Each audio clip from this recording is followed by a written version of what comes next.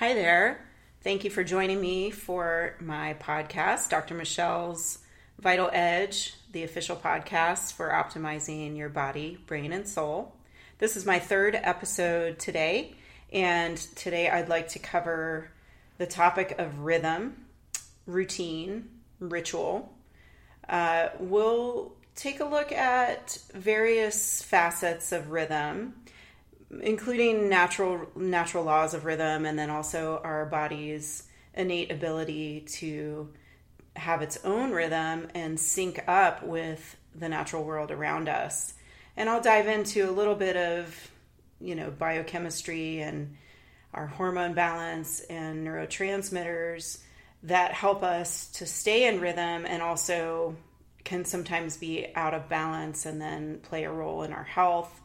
And also just some of the kind of more ethereal ways of looking at rhythm and how our patterns in life can either really benefit us and create this vitality and vigor for life, or can hinder us and kind of keep us rigid and stuck in some patterns that perhaps aren't optimal for us thriving while we're living.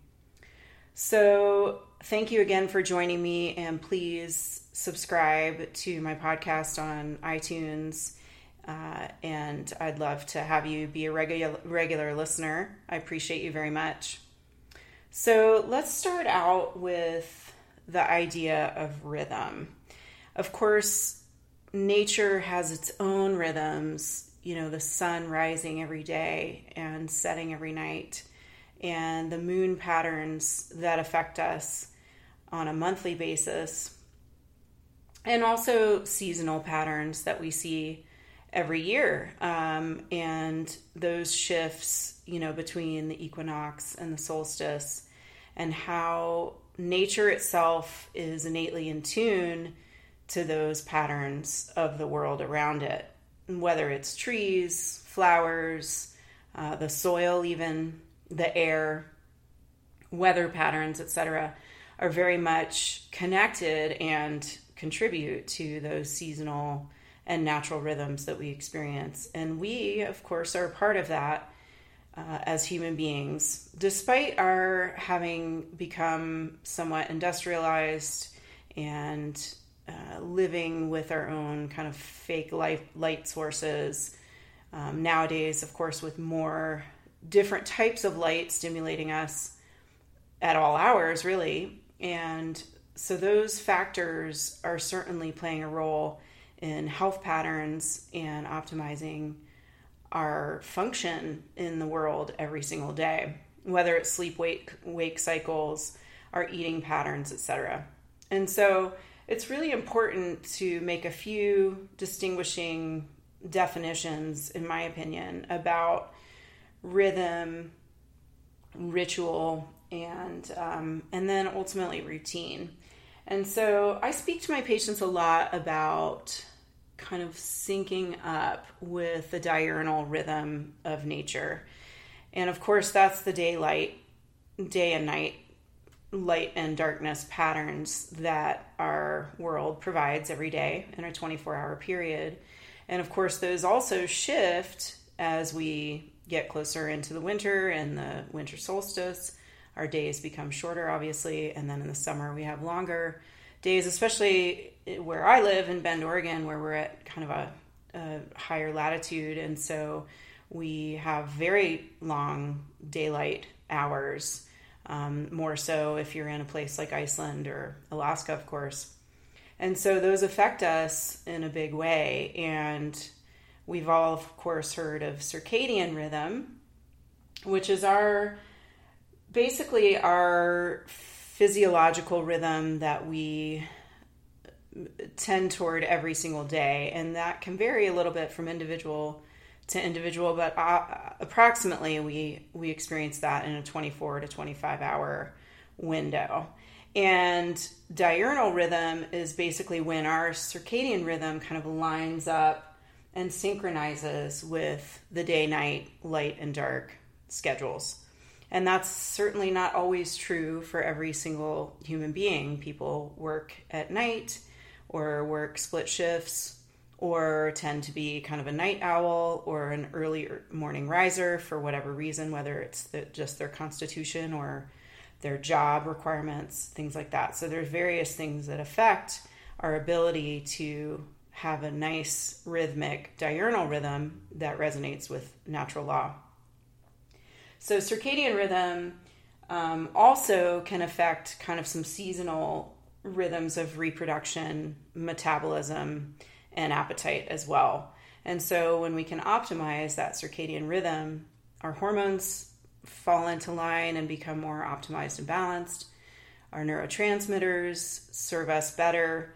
All of our organ functions really are reliant upon that day-night, activity during the day, sleep, rest and recovery at night cycles. So the more we can do to kind of stimulate that pattern, the better. Now, I'd like to make a pretty clear distinction here between rhythm, which I believe is very important to tend toward every single day, and to do some things to optimize that fluctuation of adrenals, et cetera, which I'll get into in a minute. The difference between that and routine. And, a lot of people think about routine as something that's really important for them. And I'd like to kind of play devil's advocate and say that sometimes routine is really not our friend and can kind of steal our dynamism and our resilience and get us locked into a rut. Now, I'm not saying that we shouldn't have things that we commit to on a daily basis. That's a different thing, in my opinion. And I think that routine becomes something that people grasp onto and get locked into. And of course, we know this with exercise patterns. I mean, interval training has become a very well-known way to fire up the metabolism, to get muscles to build in different ways. When we get stuck in a rut, interval training is one of the best things we can do, whether it's changing up, if we do a daily run of 45 minutes or an hour or something, some things to do to step that up, or to sprint the hills, or to run backwards for part of the time, or to change the tempo and do some sprints for short distances at high speed and then go back to your normal pace, etc. And of course, with weight training, there's great ways to do intervals that step things up and help us lay down muscle in a different way, and also just keep the body guessing. And that's probably my bottom line with the idea of routine versus rhythm, is that, routine becomes this place where we are no longer resilient. We kind of have our baseline that we have to come back to in order to feel okay. And I see that in people's emotional patterns for sure, in my patients, where they get kind of locked into, I only want to feel a certain way, and anything that threatens that feeling for me, that may make me look at something that's hard to see or hard to, shine light on, can be very damaging and painful. And of course, yes, we have feelings around these things, but to be able to stir up the pot a little bit and look at those areas that maybe have grown some cobwebs and are hidden away, to be able to shine some light on that and do some work on it can really help us move in a different direction that will benefit us, in my opinion.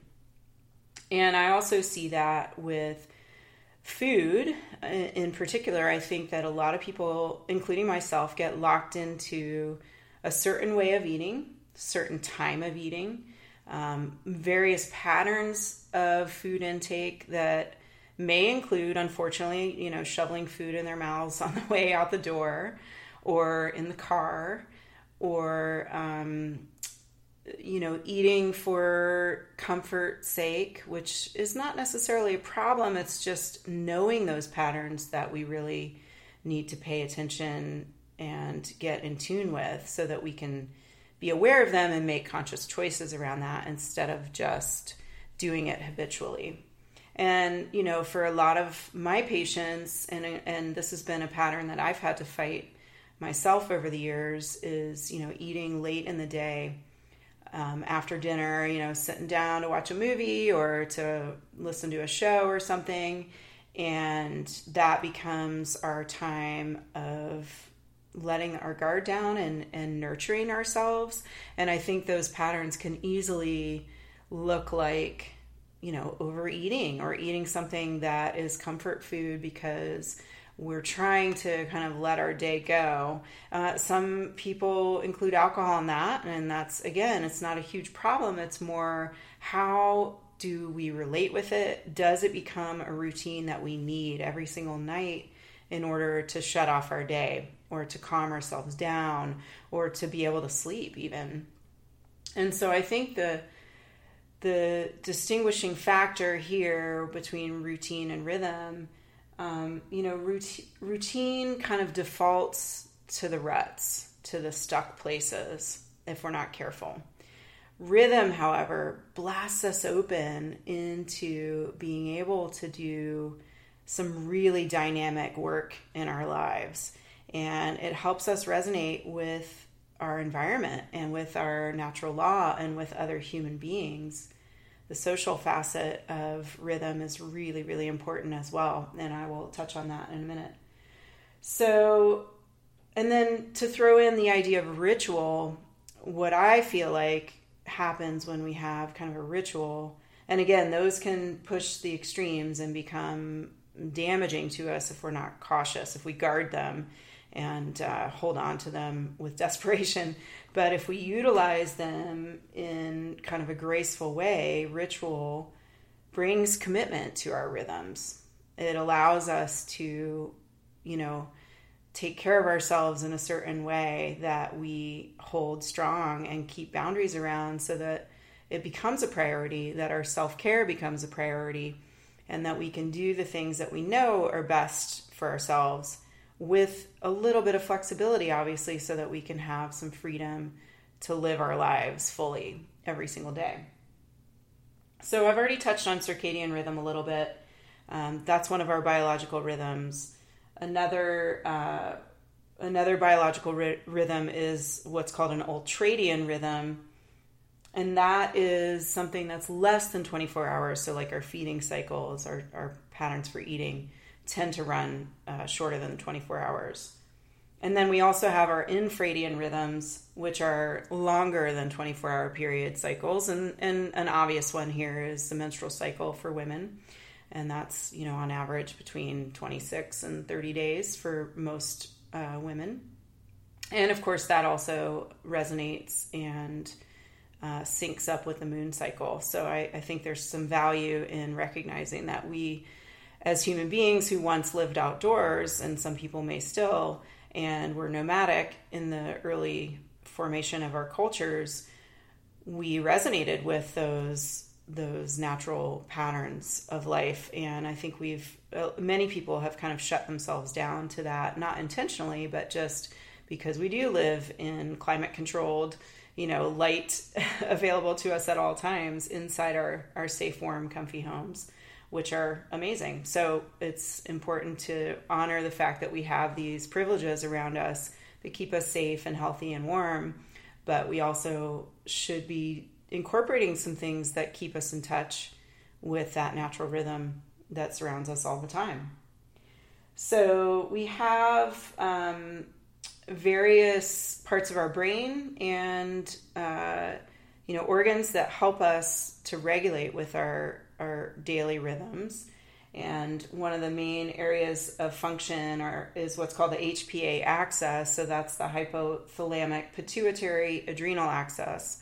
So basically 2 areas of the brain and then our adrenal glands that sync up, work together well to, I like to think of it as a connection between the nervous system of the brain and the adrenal or the hormonal system of the body, endocrine system, whichever you want to call it. And this allows us to kind of have this, central nervous system that's working for us, and there's, feedback loops that happen. There's secretion of neurotransmitters, and hormone stimulators, and then those circulate to the body and say, hey, adrenals, you need to secrete, cortisol, or hey, thyroid, please, increase your thyroid, your T4, T3 output, because we're not getting enough. And so these feedback loops are very well synced and beautifully designed. And if we can support those systems in various ways, there's a lot of different ways that I'll touch on that we can support those systems, then we optimize that central nervous system and hormonal endocrine system regulation. And I'm going to go on a little tangent here just because this is something that's been really interesting to me as of late. We have this ability, there's a lot of debate on nature versus nurture, right? Where, okay, we've got this genetic makeup that we come into the world with, our DNA that is given to us by our parents. And yeah, does that set us up just to be locked into that genetic pattern for our entire lives? Perhaps. Of course, there's some imprints in our DNA and our genetic makeup that we can't specifically change. But, why does one person in a family get a certain ailment, for example, cancer or whatever, heart disease or something like that? Diabetes is a great example. And why does someone else not? Is it all DNA? Well, no. Of course, we think about the nurture factor too, which is our environmental exposures, our, emotional support, our having our needs met especially as an infant and in our early years. There's a lot of research that shows how important that time is for making kind of an emotionally adaptable adult. That if we have our needs met well in our younger years, that definitely equates to being able to adapt to things better as an adult. That being said, of course, we have great examples of human beings who've been brought up in very terrible situations and have incredible resilience and rise above that and become incredible human beings later in life too. So it's helpful when we have our needs met as a baby, as an infant, as a toddler in our younger years, because as humans, we are with our parents until, our teen years, until we're ready to kind of set our wings and fly. Unlike a lot of other animals who are sent out a lot sooner than that. So I feel like that early time of life is definitely really important. So what I'm getting at is this concept of nature versus nurture, and which one's more important. Well, there's so much debate about that, and I don't necessarily have the answer, because I think, genetically we're starting to really understand a lot more about our DNA and different gene depletions and how those affect us. And, we're seeing a lot more genetic markers that we can measure and understand more about those disease processes or the potential for them in life. And so this area is just getting a ton of attention. It's very exciting information. And useful, of course. But I also like to look at the idea of perception, our perception of our life, our world around us, even of things that people say to us. Our perception is kind of the gateway in to conjoining both that nature versus nurture, or the genetic makeup, and our environment around us. So I like to give this example. I've given this example to my patients before. Say you have somebody who's experiencing some PTSD from some sort of trauma in their life, whatever that may be. It's a very serious condition that's very challenging to live with. And of course, we're getting some great understanding on how to manage it better. And I think I'm very hopeful for folks who have been struggling with that, that they will have some, tools and resources available to them as we continue to put some time into studying and researching how that works. But if you have somebody with, active known PTSD, think about their perception of things in their life.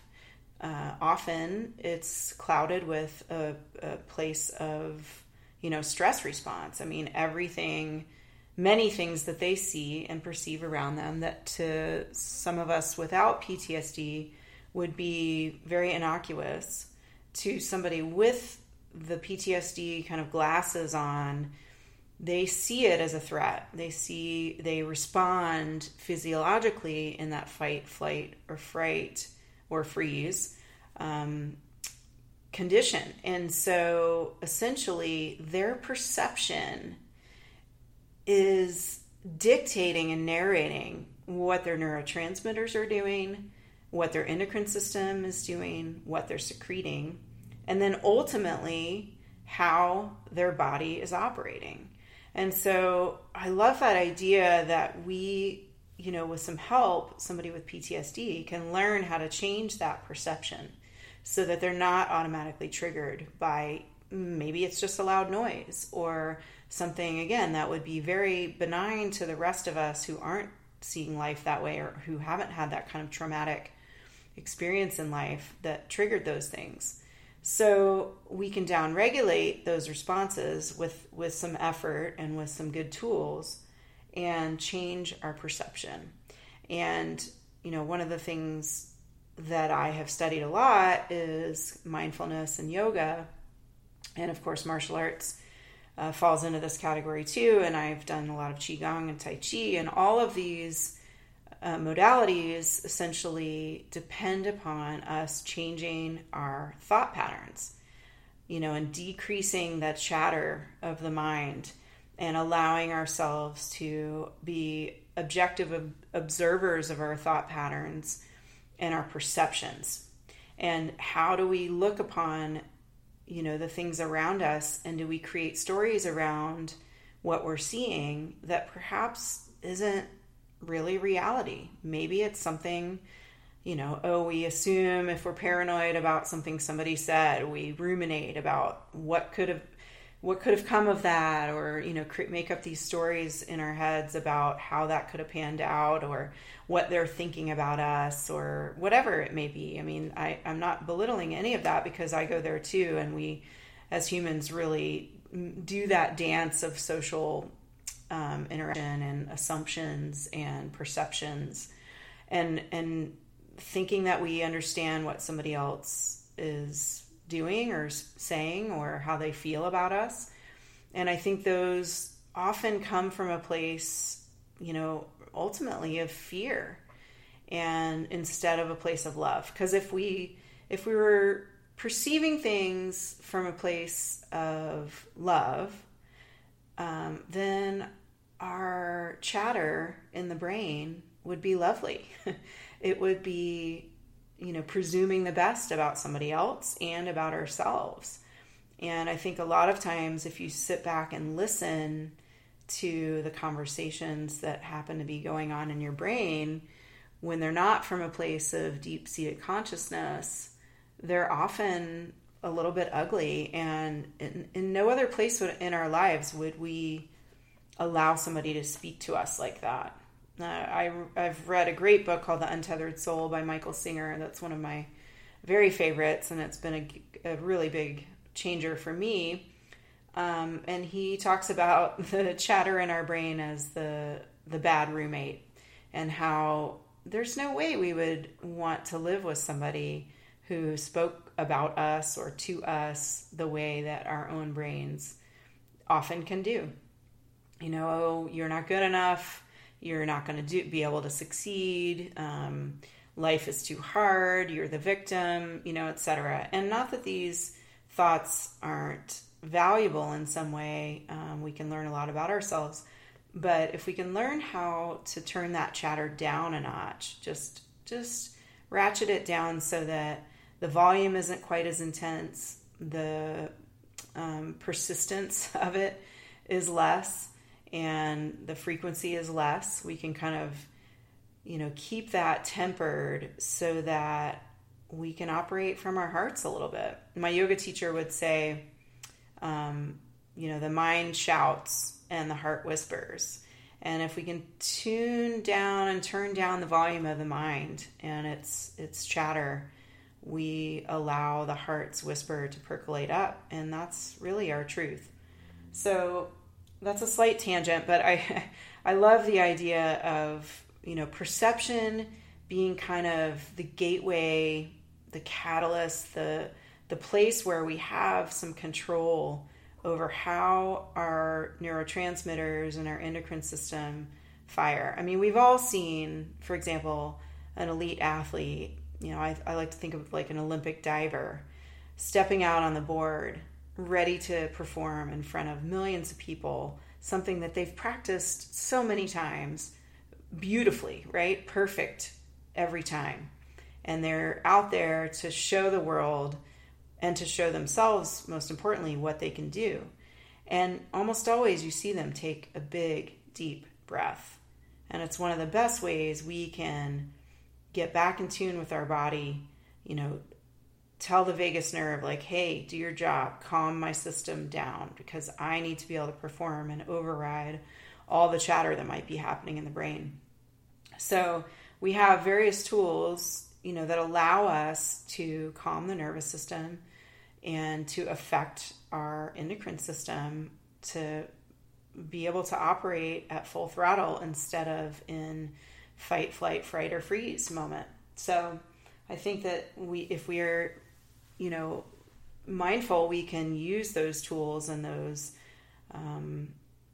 those avenues to kind of shift the way we are in the world. So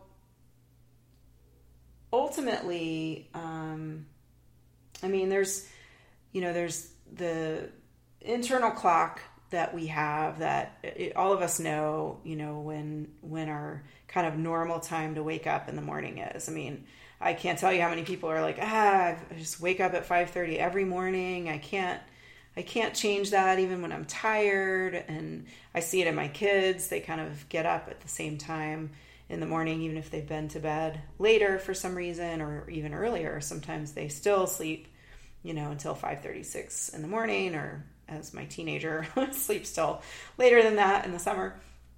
But we have this kind of internal clock, and you can call it the SCN, which is the suprachiasmatic nuclei, and those lie in the hypothalamus. And they literally are a clock, and they regulate our daily rhythm. And we all know that if you travel for a long period of time and change time zones, even if it's just across the country, that change in time zone can really affect us for many days after our return.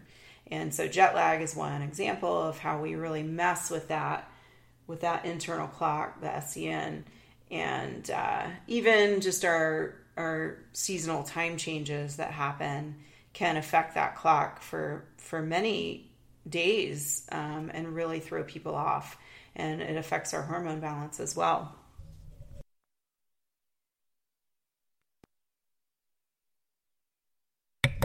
So I like to work with my patients on different ways to kind of own their rhythm every day. And one of the ways I like to do an intake with my patients, especially first time people, is to ask them what one of my professors called the seams, and I'll go into what each of those are.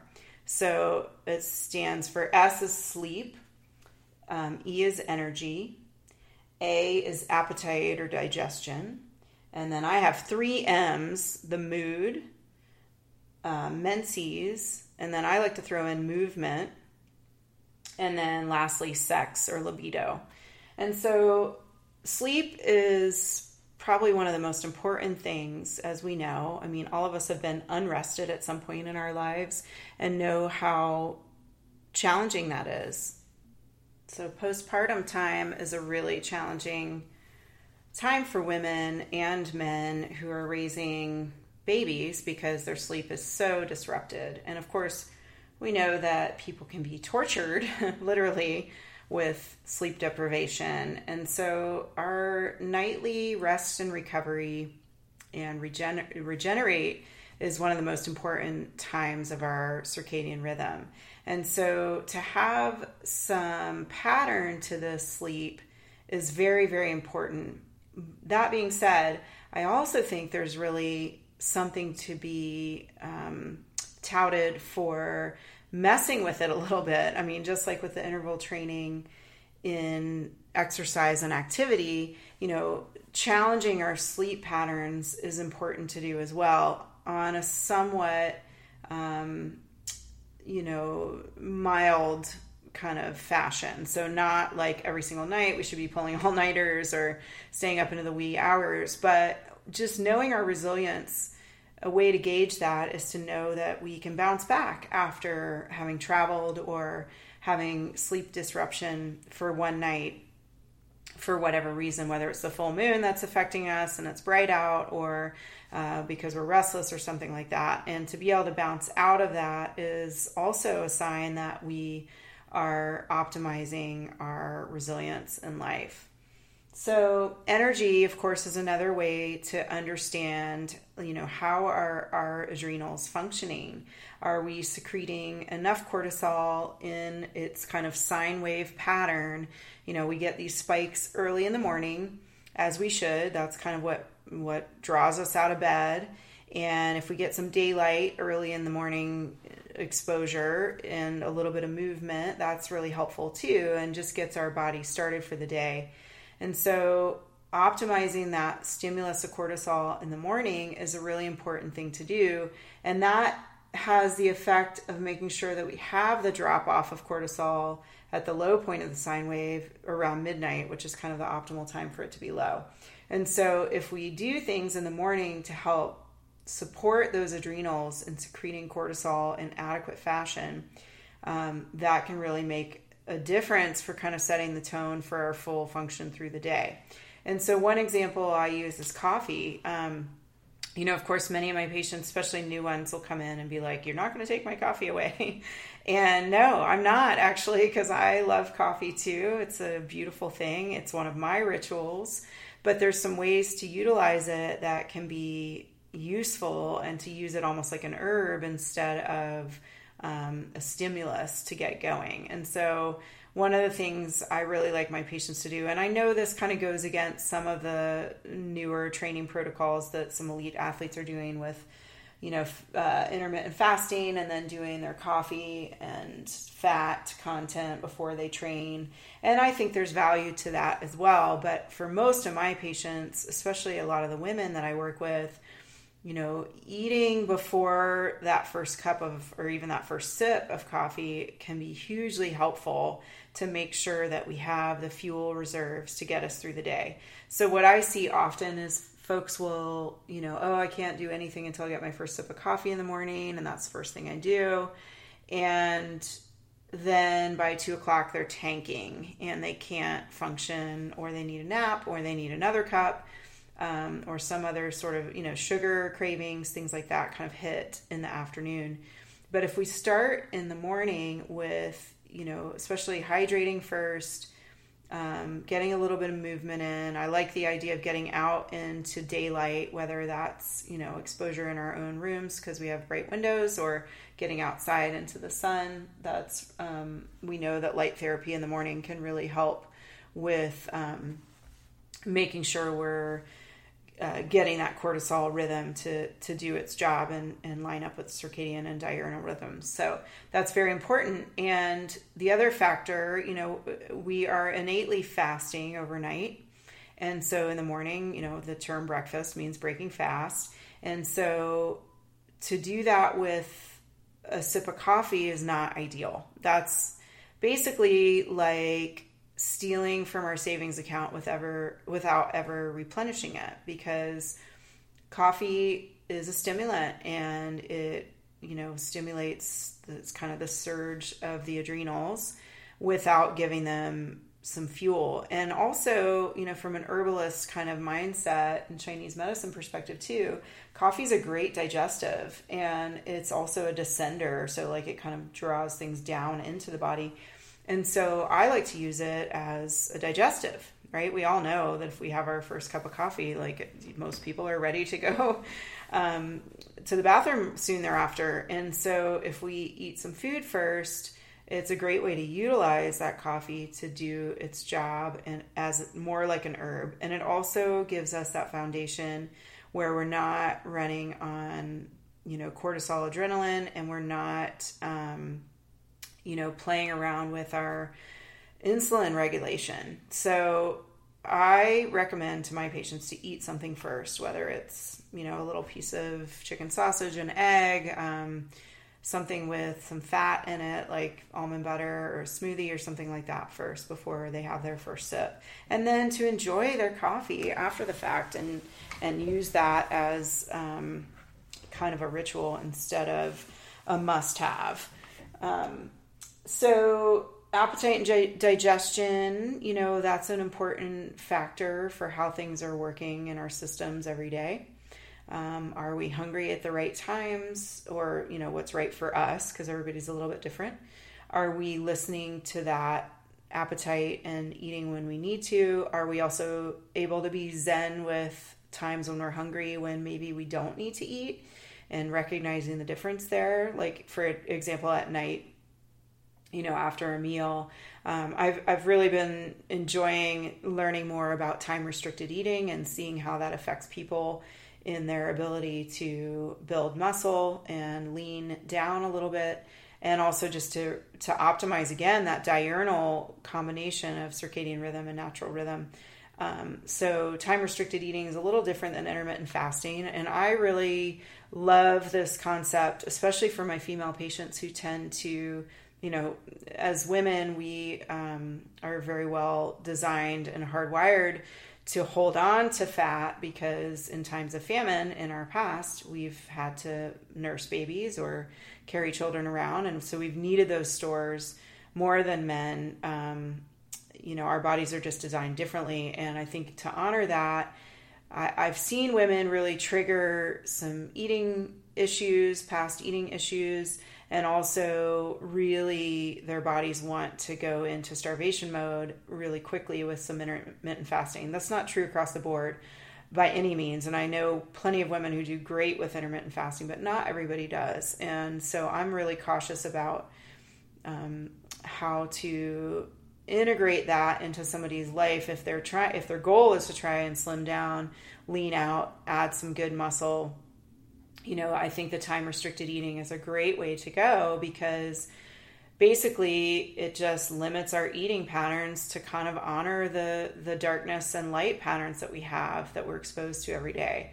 And so our ancestors and if you look at animals, they're not, unless they're nocturnal, they're not eating in the middle of the night. And so nor should we. And I think if we can at least have some conscientiousness around what time we finish eating each day, and then, not starting up again until a certain time the next morning.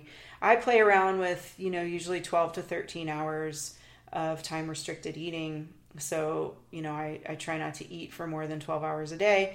That works well for my body. And if I want to drop a little bit of weight, then I just shorten that time a bit and keep my eating to 11 to 10 hours. And that works great. Just not eating after dinner. It depends on your schedule and when your activity levels are too. For me, I go to karate at night. And so having to eat dinner a little bit later, because I don't usually want to eat before 2 or 3 classes, that's kind of challenging to me. So I just have to be really mindful of okay, I'm going to eat right when I get home and be done eating by 7:30, and then make sure I don't eat anything until at least 7:30 or 8 the next morning. And to just get a little bit zen with that too, and just know that I'm not going to die and I'm not going to starve. And I've had several patients who've been incorporating that more, and they feel really good. They sleep better, their digestion works better, things are a little more rhythmic in their digestive function too. And it definitely can stabilize their energy and sleep patterns as well. Mood, of course, mood is very important and is a great indicator via my patients and for myself on how resilient we are and how well we're managing the stressors in our life. And of course, we're always going to be exposed to stress. That is just part of our culture. It's part of being a living being on this planet, whether we're a lizard or a bird or a dog or a human, it doesn't matter. We're going to encounter stress, and what I find is most important is how we manage it. And we're not running from tigers anymore. We're not being pursued in those ways, hopefully, and most likely not. But we're still wired to deal with that kind of stress or threat. And so how do we manage the little things every day? And I think a lot of people bottle that stuff up, and, because they don't know what else to do. I think movement is one of the best ways to eliminate stress, and not just exercise. I think that is a great way. But I also, for example, my kids and I got in a really small fender bender. A guy hit us from behind. It was nothing. It was minor. The car wasn't damaged, anything, but we were all a little bit jarred just because it was kind of startling and shocking. And so we got home a few minutes after we talked to the guy who hit us, and I made the kids do some shaking, like Qigong style, in the kitchen. We just stood there and laughed about it and shook. And I was like, if you got, stress in your neck and shoulders, like shake them out and wiggle around. And they thought it was hilarious and funny. But then afterward, we all felt better. It was like we purged that stress. And there's actually some different methodologies for doing that when people are under a lot of stress. Even if you're just at work all day, sitting or standing or whatever, getting up and moving around, changing our perspective a little bit that way, getting outside, taking deep breaths. I always used to joke that smokers, if it weren't for the smoking part, have it pretty dialed, right? They take a break from work pretty often. They get outside. They are out in fresh air if they weren't smoking. And then they're socializing too. So there's this great theme that if we eliminated the smoking part of it, that would be a really awesome habit to do. And so people should just do that anyway. Go step outside, walk around for a little bit, change things up, and kind of get rid of that stress from work or the postural stuff that happens when we sit too long. So mood is extremely important. And my feeling as a human being with all these, the five senses plus probably more, we're kind of made to experience all the different emotions and the different feelings that a human being can, those breadth of feelings that come through. The challenging part is when we get stuck in a certain place. And so we should be able to move about those feelings. They well up, they move on. What are we left with? Maybe some fresh perspective. Maybe we purge them, we feel better. But when we get locked into whether it's anxiety or sadness or anger or frustration, depression, etc., those are the times when the red flag goes up for me with my patients, where I want to try and figure out ways to help them, whether it's referring them to a counselor or to do some EMDR or hypnotherapy or exercise or anything, art therapy, things like that. Just different tools to move through those feelings. Menses, and I think males go through kind of a cyclical pattern as well, and honoring those cycles, doing things supportive. I put a lot of my female patients on a ground seed rotation where they do ground flax seeds for the first half of their cycle. So from day 1 of period through ovulation, a tablespoon a day, fresh ground, and then second half of the cycle, ground sunflower and or sesame seeds, tablespoon a day for those 2 weeks. And that can really help optimize the fluctuation of estrogen, progesterone, and just allows kind of an extra surge and of omega-3s, and then also the fiber in both of those seeds when they're ground can, I like to call it the bus, like act as kind of the liver's filtration system to help get rid of the extra estrogen, especially that we're exposed to these days, whether it's xenobiotic form or in our food, etc. So we want to try and filter that stuff out and allow our body's natural rhythms to be optimized, so that, if I have somebody who comes in with terrible PMS or extreme bleeding or spotting, things like that, different patterns to their cycle, then that's just a little indicator to me that the hormones aren't optimized. And so there's a lot of things we can do, whether it's liver support or making sure they're sleeping or making sure their thyroid is working correctly, that can really help to bring those rhythms back into good order so that they feel better, and also so their body's functioning better as well. Movement. I ask about this mostly because a lot of people come in with pain. I see a lot of sports medicine injuries, nerve pain, things like that. And so I want to see that people are able to move well and that they are moving their bodies by choice, and making sure that their joint mobility is good and that they're getting various kinds of exercise that keeps their body and brain stimulated on a regular basis. And by that, I mean, honestly, like 5 to 7 days a week. I mean, I think we should be moving. It doesn't have to be extreme every one of those days, but we should be doing something that offers mobility and strength and flexibility and some cardiovascular stimulus as well. Again, the interval training idea is great. I think doing, some sprints here and there if you're a runner, or mixing it up with some strength training is hugely important, and just getting those body patterns to work well. And then also bringing in things that are more mindful, like yoga or Tai Chi, or just some primal movement stuff, rolling and breathing patterns and things like that. So that's really important. And then sex and libido, obviously in a very important part of life, connection with another human being. And our libido is a great indicator of how our hormone balance is, and also gives me an indication of how people's moods are as well. And so, that's a good gauge for me when somebody says, I see a lot of women who've had kids and, maybe they're just having a hard time kind of revamping that femininity and that sensuality in themselves. And so to be able to work with them, a lot of times it is the adrenals. They've just been so hammered by not enough sleep, not restful sleep. And so plays a huge role in their willingness to, have a high, or their ability to foster that desire to have a sexual activity and to increase their libido.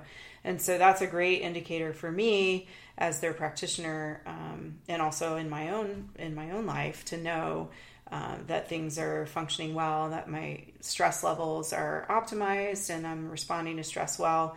And because think about it, I mean, animals under stress are less likely to be procreating. They're going to be running from whatever stressor is in front of them, whether it's a predator or some sort of natural disaster or something like that. And so we want to make sure that we manage the stress response, once again, because we are going to be exposed. It's innately inevitable. It's always going to happen. We're going to have stressors in our lives. It's how we deal with it, how we manage it, how we move through it that allows us to kind of get that rest, digest, vagal nerve, stimulus, parasympathetic nervous system helping us out again. So the seams are a great way to kind of use information and symptoms, imbalances to understand more about yourself and understand where you might be able to incorporate some improving patterns and optimize your rhythm every day.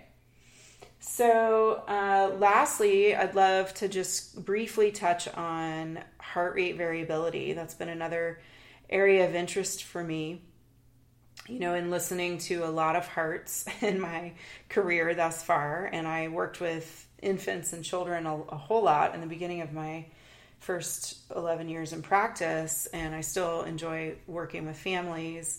And so I've gotten to listen to all ages of hearts, and there's some interesting information out there about heart rate variability.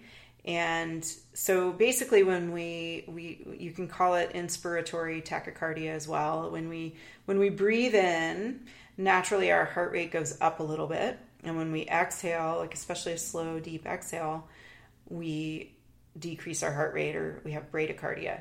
And that is the way it's meant to be. And in children, it's more pronounced and more defined, and you can really hear it. And I also hear that in athletes as well. People who are training have that nice variability so again, it's this rhythm within a rhythm. So the heart rate itself is one rhythm, but then to see that fluctuation and change, that shows me that we're not stuck in routine or rut, that we're adaptable and that we're able to, physiologically respond to the things we need to be able to do in our lives. So our heart rate innately goes up when we need to do something, whether it's a physical performance, it's running up the hill, it's, saving our child from some terrible disaster. It's even when we're in a conversation that maybe is heated and we need to be kind of passionate and show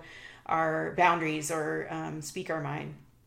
So our heart rate is supposed to go up, and then it's supposed to bounce back after that too. That's one of the reasons stress EKGs are so much more helpful in understanding if somebody has a heart condition. It's much easier to see that when we put them under a little bit of duress first, and then we see the recovery pattern. And that's often when we'll see some changes in the EKG, is during that recovery time. And so if we just do a resting EKG, we don't necessarily see those problems appear. So, but heart rate variability is one of those things that I think we can almost train in ourselves. And when we get stuck in routine, we minimize that variability. And we also, I think personally, that translates into decreasing our ability to be adaptable and to be changeable. And we're a species that really is supposed to be kind of stimulated and forced to grow and forced to change throughout our lives. I don't care if you're, 5 years old or 95 years old. We should have some adaptability in us that allows us to deal with various things that come our way, because we don't have control over our environment all the time, obviously, if at all.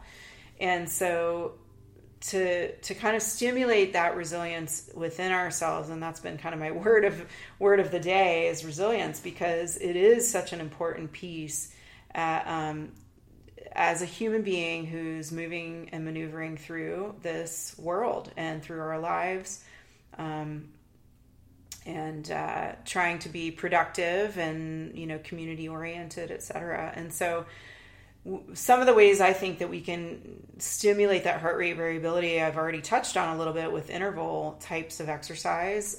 Breathing exercises are huge, whether it's deep breathing multiple times a day, or just even taking a deep breath when we're under stress. Meditation, of course, is a great way to kind of slow all the heart rate down and get in tune with what that feels like. And then stimulating the heart rate to go up and then rebound back, like interval training is awesome for that. Even if you're just on your, if you have like an elliptical trainer or something and you do 2 minutes of real high intensity and then regular rate for 2 or 3 minutes, or 30 seconds of high intensity and 2 minutes of rest, those kinds of interval patterns. And like I mentioned already, hill sprints and things like that, just keep the body guessing. I love, love, love martial arts for that, because there's so much of, even just in our forms themselves, there's a lot of stopping and starting, and there's a rhythm and flow that we can kind of own and make our own in those patterns. And I do think that's really important for translating that into our heart health as well. Even just the nervousness of of entering the mats and having to perform, or doing sparring, which is so much, it's very cardiovascular, and grappling surprisingly is too, even though it's completely different body patterns than sparring or doing forms or self-defenses. So I really like that stimulus that it gives us to kind of keep our hearts adaptable in those moments. And I think that also just the left-right brain stimulus and cross-body patterns that martial arts innately has, and also many other forms of exercise, CrossFit and anything that requires us to kind of transfer our weight or use left and right body patterns equally, gymnastics, things like that. So those are all extremely important in keeping our brains stimulated and adaptable, but also our heart as well, which we need both of those for living a full life. So to sum it up, we are a part of our environment, and as human beings, we have the privilege of having a mind that allows us to make very conscious choices about how we operate within that environment. And so we can choose to, stay up late. We can choose to expose ourselves to screens late at night. I'm guilty. We can choose when we eat. We have so much abundance in our culture in particular that we can make sure we have plenty to eat. And so in optimizing our circadian rhythm and hopefully aligning that with diurnal rhythm and then also seasonal patterns, maybe that looks like eating certain foods that are available to us in the seasons. I mean, we can get bananas anytime here, but they don't really grow here. So maybe they're not the best food to eat year round. Maybe they should be limited more in the summer months. That's just one example. Getting outside and getting some cold exposure, maybe that's helpful for stimulating some strength and hardy response to our environments and the climate that we might be exposed to. Maybe, jumping in a lake in the summer is a great way to keep our pores optimize our skin functioning well and our some dynamism to our heart when we jump into a cold body of water like that. Sleeping with the windows open when it's a full moon, that just helps us be in sync again with those natural patterns that are happening around us all the time that we could easily block out if we so chose to. So just start bringing a little bit of awareness of your circadian rhythm into your life and start looking with a very discerning and objective, if you can, eye at the areas where you've been locked into routine and where you've kind of gotten stuck in a rut. And what can you do to stir that up, to mix it up, to change some things, while keeping that thread of rhythm and ritual as kind of your baseline. So I challenge you to, maybe even write down a few things that you notice about yourself. Okay, every day when I get home from work, the first thing I do is eat such and such, or pour myself a cocktail, or, I have to take a nap the minute I get home from work. Those kinds of routines that you feel very attached to. Maybe you start by, coming home from work and you take your dog out and throw the ball to him or her. Or you get home and do a 10-minute yoga session when you're feeling tired in the afternoon and you're feeling a little bit of a crash. Or doing the same thing at work when you feel like you want that extra cup of coffee in the afternoon that is going to impact your sleep later. Maybe you get outside and just do some, cross-body crawling, or you do some marching, or you do some squats, or roll around on the floor in your office if you can. Different ways. When you wake up in the morning, instead of, first thing grabbing your pot of coffee, maybe you have some lemon water or some electrolytes, and take a little bit of time to write or read an inspirational, few pages of a book, and get outside and move around a little bit first, and then take a bite of food, or 3 or 5, and then you fix that cup of coffee. So the rhythm can stay and the ritual can stay, but how can we undo those locked in routines? So I would welcome your feedback, and I hope that this has been informative in some way, shape, or form, and that you have a few things maybe you can take away from this concept of rhythm, and really trying to align our individual circadian rhythms with that diurnal pattern of natural law. So enjoy your afternoon, get outside as much as you can, play, have fun. Of course, laughter is key. So laugh at yourselves, laugh at others in a lighthearted way. And I will look forward to speaking with you in the next few weeks yet again. All right, take care.